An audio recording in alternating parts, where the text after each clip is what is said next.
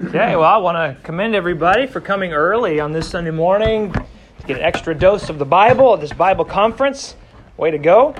Unshakable. We are taking a journey through the amazing book of Daniel. Incredible so far. Daniel chapter 1, describing who Daniel is.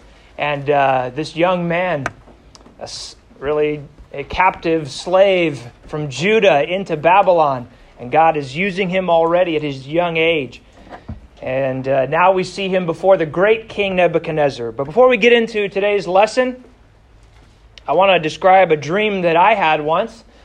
And it's just about the only dream I think I can remember in my entire life. I just do not remember dreams. Every now and then I'll wake up and remember, I did dream something last night, but I just do not remember what it was. But I got to say, this is an embarrassing dream, so I'm sure you'll have fun at my expense. But I was young, I was a child, and it happened when I was sick. I had a fever, and I'm not sure if my parents, gave me codeine or if I was just hallucinating from whatever. I do not know, but when I closed my eyes, I would close my eyes, I would begin to see this gigantic pincushion. So you ladies who do sewing, you have those little red tomato pincushions, I'm talking about. It looks like a little tomato. And you have the needles all the way stuck in it, all the way around. That thing was larger than a human being, and it was coming toward me. Coming around in my room, I closed my eyes, it was coming toward me, and it was going to attack me and kill me. And I'd open my eyes, and it would be gone. And then I would close my eyes, and it would be coming towards me. That was the most fearful night I think I've ever had in my entire life. And the only time I ever even saw one of those pincushions was at my grandma's house, because she would sew, and that she would have that there. And so I'm not sure what's going on there. Listen, I don't know if there's an interpretation in that. I was thinking about in relation to Daniel, God, what were you trying to tell me? But I do know this, grandmas, if you're a grandma, be careful what creepy things you leave laying around, okay? Them things are creepy.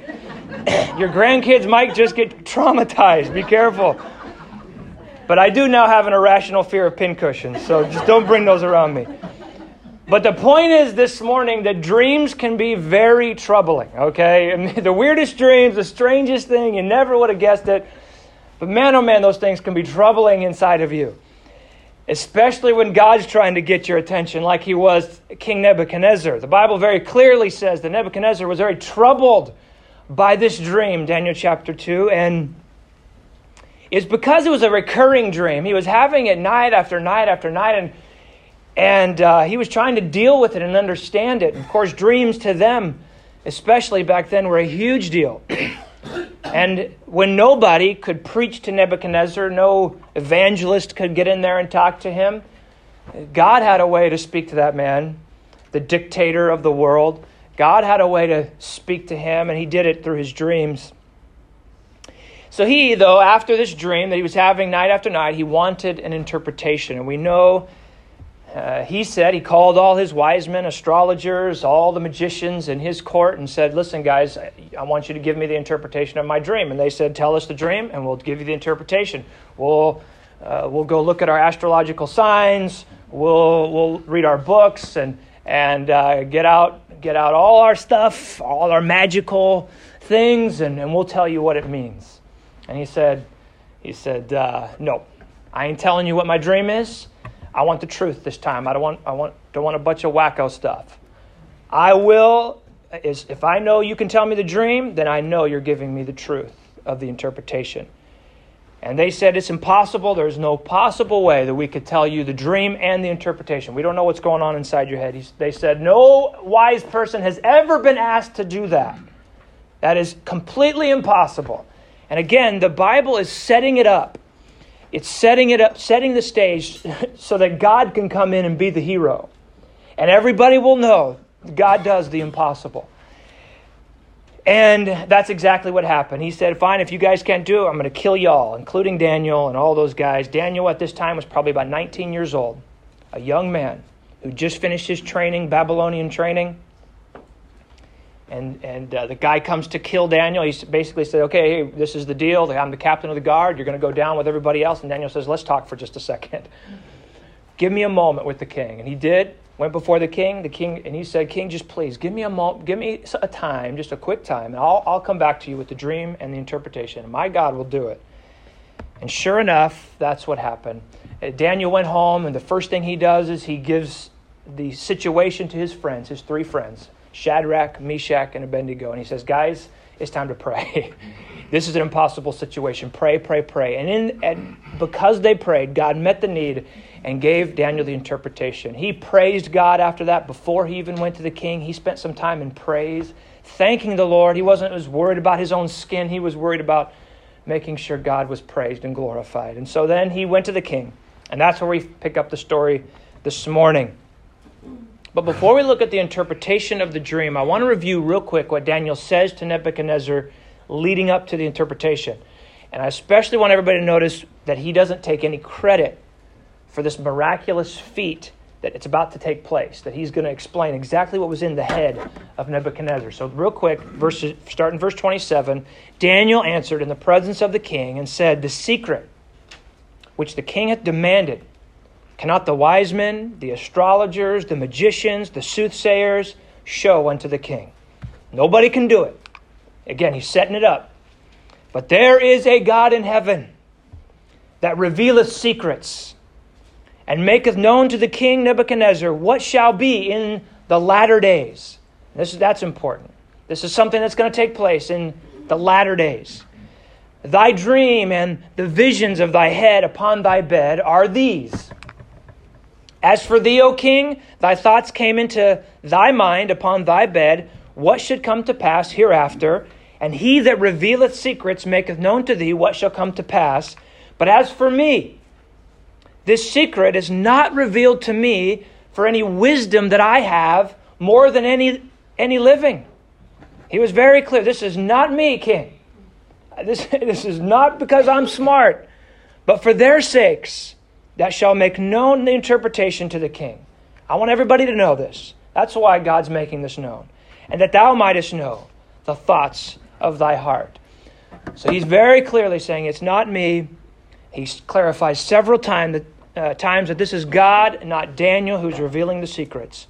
And by this time, I bet you Nebuchadnezzar had to be on the edge of his seat, because with the next words, he's going to find out if Daniel truly knows, if he truly did get it right, if he does know the dream. And so here is verse 31.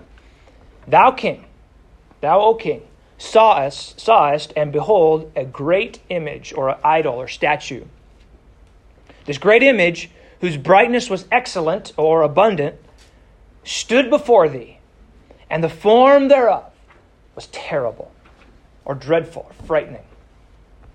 So imagine King Nebuchadnezzar's face right now at the moment, if you will. Think about it. He's listening to Daniel, and Daniel just describes an image that he saw that was bright and terrible, frightening. And this 19-year-old Jewish slave Nebuchadnezzar's looking at knew exactly. He could read his mind. He knew exactly what was going on in that dream. I bet you Nebuchadnezzar already kind of had to pick his chin off the floor.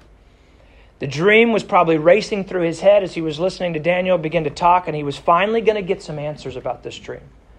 He kept seeing this night after night. Finally, he's going to get to the bottom of it. Verse 32. This image's head was of fine gold, his breast and his arms of silver, his belly and his thighs of brass, his legs of iron, his feet part of iron and part of clay. And we'll look at this closely in just a moment. Thou sawest till that a stone was cut out without hands, which smote the image upon his feet that were of iron and clay, and brake them to pieces. Then was the iron, the clay, the brass, the silver, and the gold broken to pieces, or shattered together, and became like the chaff of the summer threshing floors, and the wind carried them away, that no place was found for them, and the stone that smote the image became a great mountain and filled the whole earth. This is the dream, and we will tell the interpretation thereof before the king. So here's the dream. I hope you caught it. Here's a little artistry for that. A statue with a head of gold, chest and arms of silver, belly and thighs of brass, legs of iron, and feet of iron mixed with clay. A stone, the dream shows, the stone comes out of nowhere. It's a stone not made with hands, cut out not with hands, and it comes out of nowhere and strikes the feet and the legs. And this completely then destroys the whole image, the whole statue. The statue comes crumbling down, but not just crumbling, it shatters. It shatters so much that it becomes like chaff in the wind, and it becomes dust and just blows away. And then that stone becomes a mighty mountain and grows and fills the entire earth. That's the dream. So now if you're trying to put yourself in Nebuchadnezzar, this great dictator's brain, you could see maybe why Nebuchadnezzar was waking up in night sweats every single night. Imagine seeing a statue like this shattered into dust every single night in your dreams. He had to be thinking, this is not good. This is not good. But Nebuchadnezzar in this moment was all ears. He wanted to know the meaning. I want to know the meaning. Good or bad, just give me the truth. And again, I see an honest unbeliever there. Just give me the truth. I want to know the real deal. So Daniel starts in on the interpretation. Verse 37, Thou, O king, art a king of kings, for the God of heaven hath given thee a kingdom, power and strength and glory. And wheresoever the children of men dwell, the beasts of the field and the fowls of heaven hath he given into thine hand, and hath made thee ruler of them all. Thou art this head of gold. So here is a picture that kind of giving us the meaning of each of the areas of this statue, this image. Nebuchadnezzar was so powerful. As a king himself, he was synonymous with the kingdom of Babylon. He is the only king that's mentioned in all of this. All the others are just called kingdoms. But in the head, Daniel says, Nebuchadnezzar, you are the head. You're the head of gold. This man, Nebuchadnezzar, had some serious power. The kingdom, his kingdom there was represented by gold, and that's the most valuable of all the metals here in this entire statue. Nebuchadnezzar's reign began in 605 BC. It lasted 43 years until a little after he died. 20 years later, after several other Babylonian kings, Babylon fell to the Medo-Persians in 539 BC. And that's exactly what Daniel prophesies next. Look at verse 39. And after thee, Nebuchadnezzar, shall arise another kingdom inferior to thee, and another third kingdom of brass, which shall bear rule all over the earth. So the Medo-Persian Empire was inferior to the Babylonians, but not in size. It's not what that means, because it was larger than Babylon. The meaning is probably that it was inferior in quality. And certainly, as we go down the list, the statue downgrading the metals as time goes shows really the moral deterioration of each of these world powers. The Medo-Persian Empire represented the two divisions. It was quite large, but notice it has the arms, the left arm and the right arm. That probably represented those two divisions of power, the Medes and the Persians. The third kingdom, as it says in that passage, was made of brass, represented by brass. That's the Greek Empire.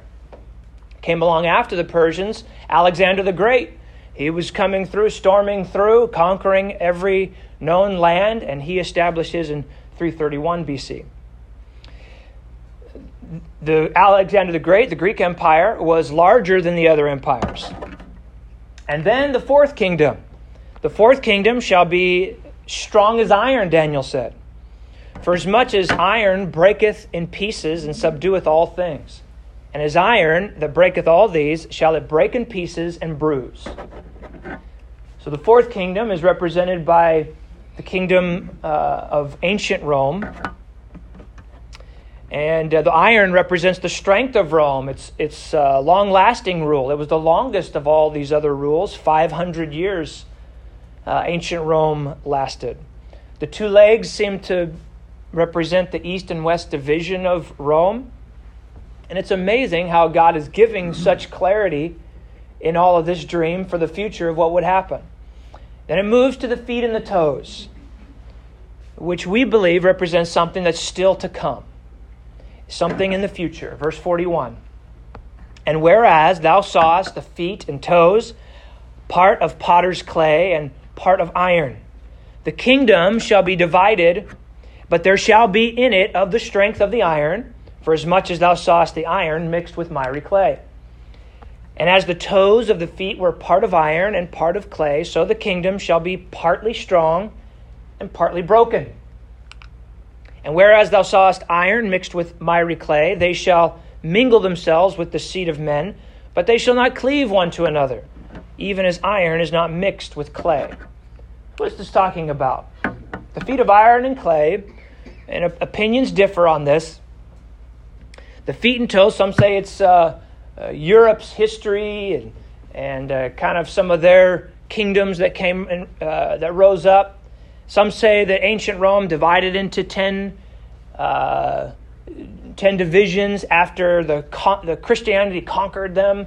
But anyway, our belief, though, however, is, and I think it's much better supported if you read all of Scripture and put it all together, and that is that it is a future revived Roman Empire.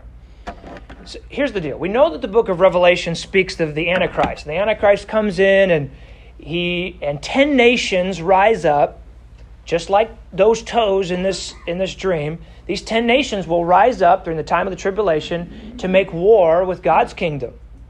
We also know that Christ comes and defeats those forces of the Antichrist and sets up his kingdom on earth. And that is represented in this rock or this stone that comes out of nowhere and strikes the feet. Let me show you a passage in Revelation here. Revelation 17, starting in verse 12. And the 10 horns which thou sawest are 10 kings, which have received no kingdom as yet, but receive power as kings 1 hour with the beast or the Antichrist. These have one mind, and shall give their power and strength unto the beast. These shall make war with the Lamb, that is Jesus, and the Lamb shall overcome them. For he is Lord of lords and King of kings, and they that are with him are called and chosen and faithful. So this dream that Nebuchadnezzar sees with this stone coming out of nowhere and striking those 10 toes in Daniel chapter 2 fits very nicely with what we see right here in Revelation chapter 17. The Lamb shall overcome them. The rock is going to come and strike these 10 kings, these 10 rulers. The point is that the world's kingdoms, the world comes up with these kingdoms in the end, and they are going to fight against Jesus, but they will lose. And every kingdom of man will lose against God. But what Daniel says next also fits very good in Revelation and kind of wraps this whole thing up. And in the days of these kings, now pay attention to what he said there. So he's talking to Nebuchadnezzar, and he says, now Nebuchadnezzar went, the stone that comes and hit the toes, in the days of those kings, those feet kings, those 10, not the earlier ones, but in the days of those, shall the God of heaven set up a kingdom which shall never be destroyed. And the kingdom shall not be left to other people, but it shall break in pieces and consume all these kingdoms. And it shall stand forever. So notice that God's future kingdom will not rule alongside other human kingdoms. It's going to completely destroy all human kingdoms first. And then God will set up his kingdom. And it says here at the very end of this verse, it will stand forever. I want everybody just to... We need to get this in our head. There will never be a day that the citizens of God's kingdom will not live under the rule and the presence of their king. Someday when we're in heaven, when we're living under the kingdom of God, it will stand forever. There will never be a day that the enemy can come in and steal that from us. It shall never be destroyed. It shall stand forever, it says here. Now I want you to think real quick. Imagine how encouraging these words must have meant to those scattered Jews who were reading this from Daniel, who would read this.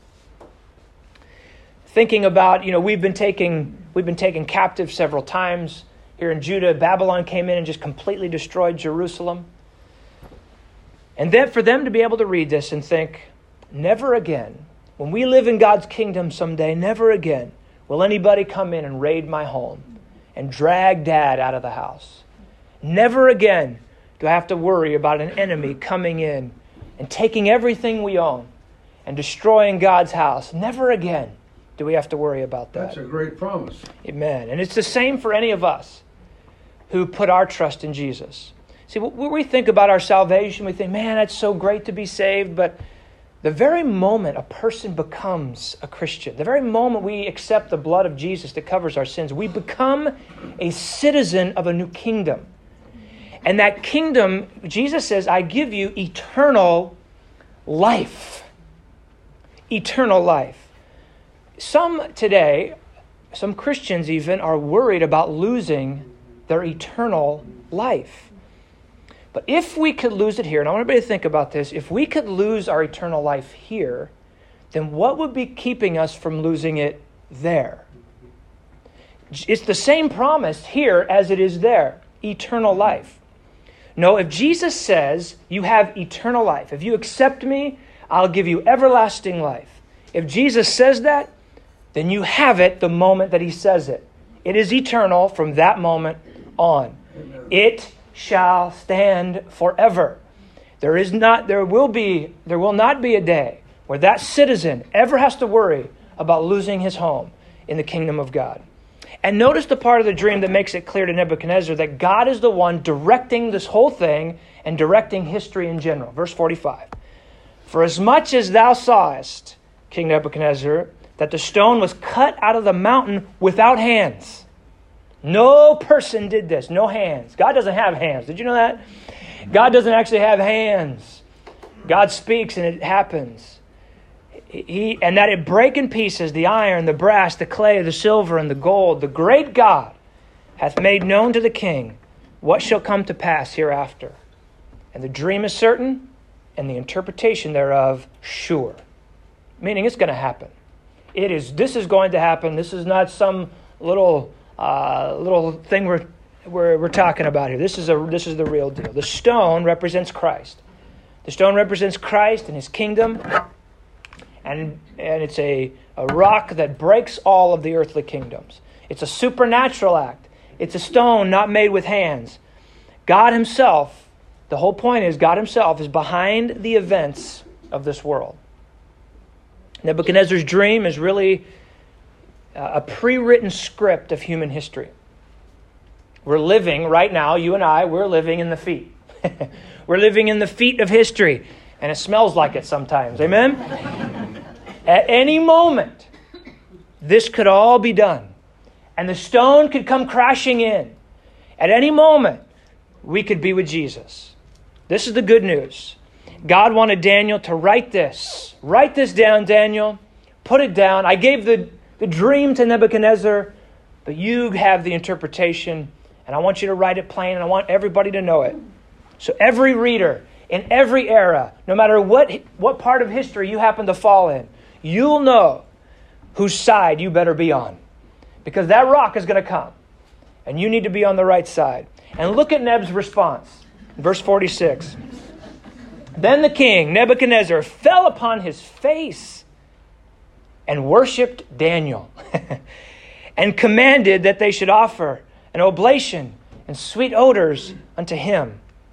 Now, this is a very expected way for a pagan Eastern monarch to react in this situation. And I'm sure Daniel despised every moment of this. Don't worship me. But he was just kind of, Nebuchadnezzar was talking and he was just letting things play out. And as we saw earlier, as I mentioned at the very beginning there, he was very clear at the beginning to tell Nebuchadnezzar, it is not me. It is not me, because he knew that Nebuchadnezzar would do this. You can say what you want to the most powerful man in the world. It's pretty tough when he's at your feet talking. Verse 47, and the king answered unto Daniel and said, of a truth it is that your God is a God of gods and a Lord of kings, and a revealer of secrets, seeing thou couldst reveal this secret. Now, Nebuchadnezzar is definitely moving closer to the Lord. He acknowledges that Daniel's God is greater and wiser than his gods. But it's important to read between the lines here and realize that what Nebuchadnezzar didn't say. He was definitely wrapped up in the moment, and he was impressed by what he just heard from Daniel, but he falls short of full repentance, really. It would have been good to see him start asking Daniel, Daniel, tell me more about what God is saying about the future, about what's going to happen. Daniel, tell me more about this God of yours that I need to humble myself before, who could do such things. Now, how many people that you and I know who are in the same boat with Jesus? They're impressed by Jesus, impressed with some of the things that God has done, but they're not ready to repent. We think sometimes that if people would see, if they would only see a miraculous sign, they would give their lives to Jesus on the spot. But that's not how it works. And Nebuchadnezzar just saw this great feat of strength by God, but he still fell a little short of full repentance. And most people are just caught up in the here and now and the impressiveness of what's happening in the moment. All of us have to come to a place of complete humility before the Lord, before change can happen. But Nebuchadnezzar was certainly amazed, and so he does what he promised, and he poured out gifts on Daniel. He had promised, whoever can tell me this interpretation, I'll give you gifts and rewards. Then the king made Daniel a great man and gave him many great gifts and made him ruler over the whole province of Babylon and chief governors over all the wise men of Babylon.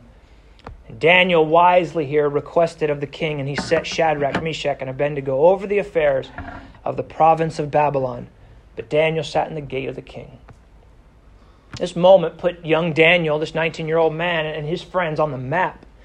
It's amazing how this young man was so spiritually ready for this moment. He was ready.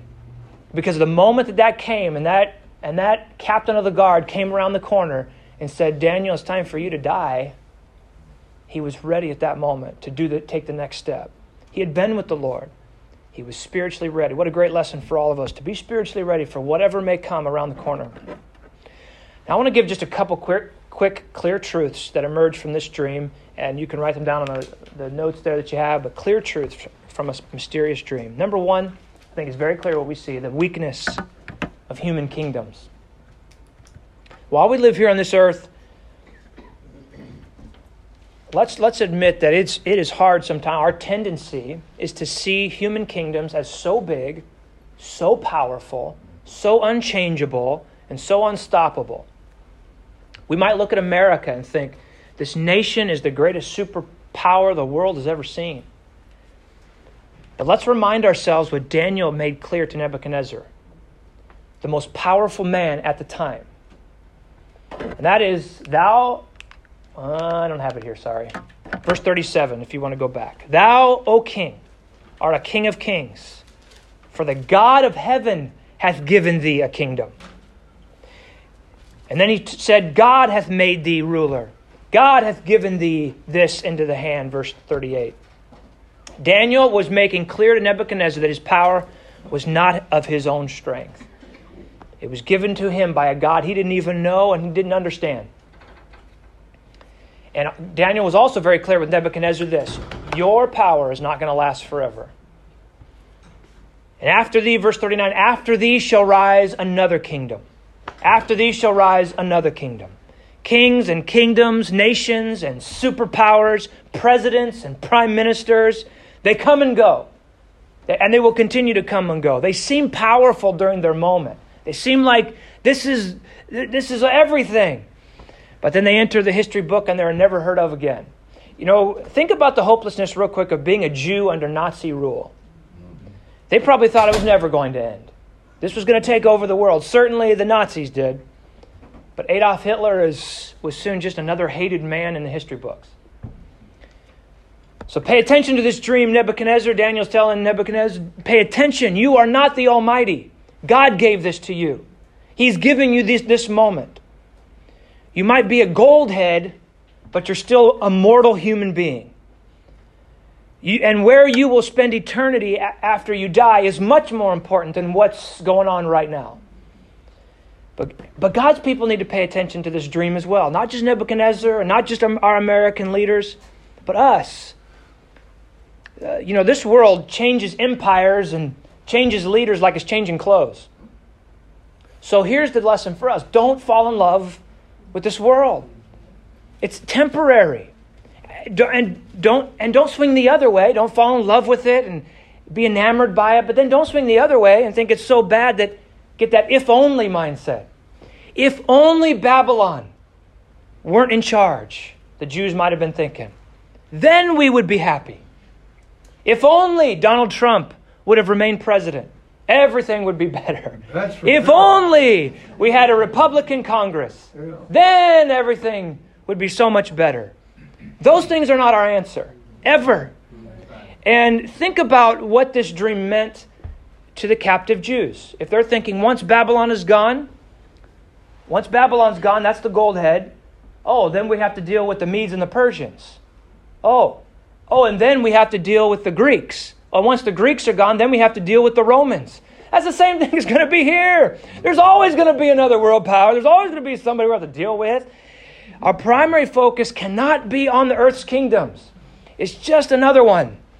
And we have to get our peace from the God, from His kingdom, and what's happening there. Because whatever happening in the kingdom of men makes not a hill of beans to what's happening in the kingdom of God. Amen. And there is a further lesson about the weakness of man's kingdom in the feet.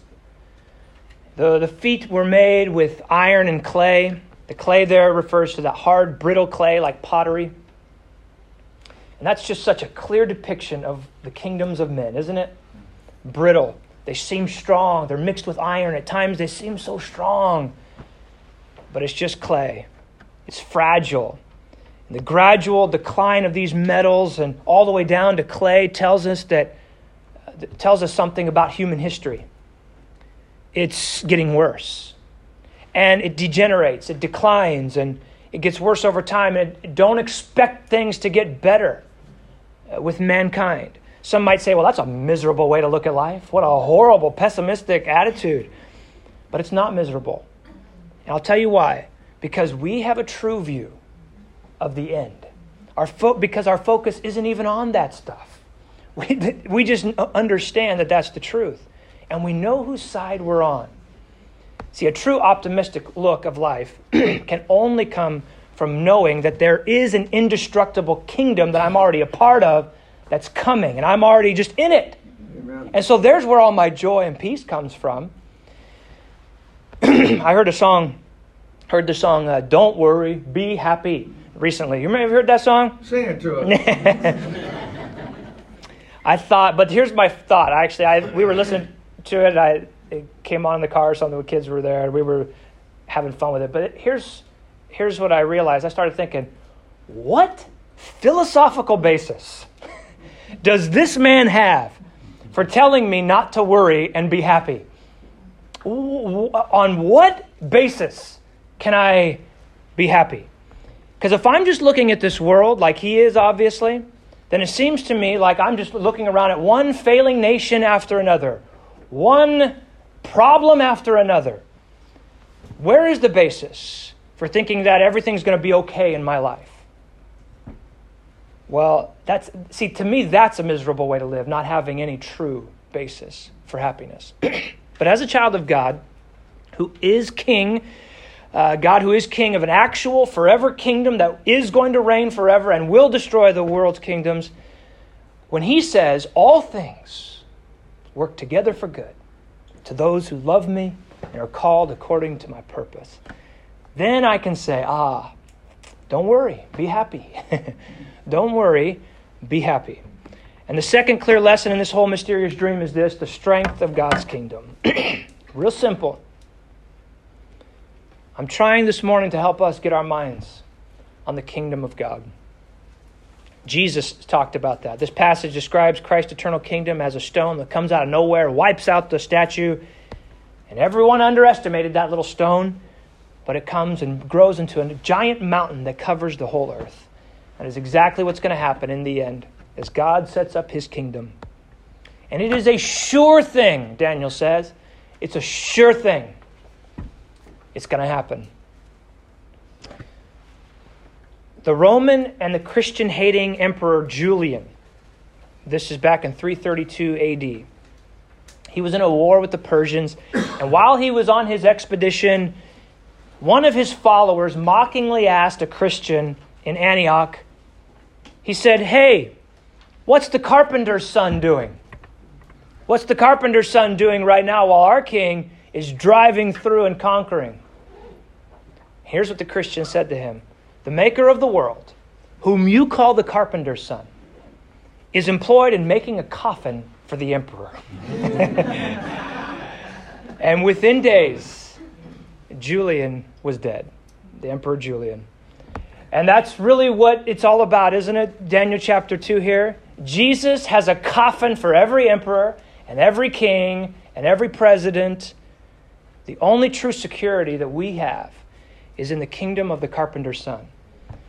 I have my citizenship papers. By faith, placing my trust in Jesus Christ, I am a citizen of that kingdom, and I will be there forever. And let's keep our minds on that city, and not on the gold and the brass and the clay and the iron of today. Father, we love you. Lord, your kingdom will last forever. Help us to keep our eyes on that kingdom and know we're a part of it, Lord. And Lord, live like it. Thank you, Jesus, for the victory that comes in you. Amen. Amen. Thank you, everybody. You're dismissed.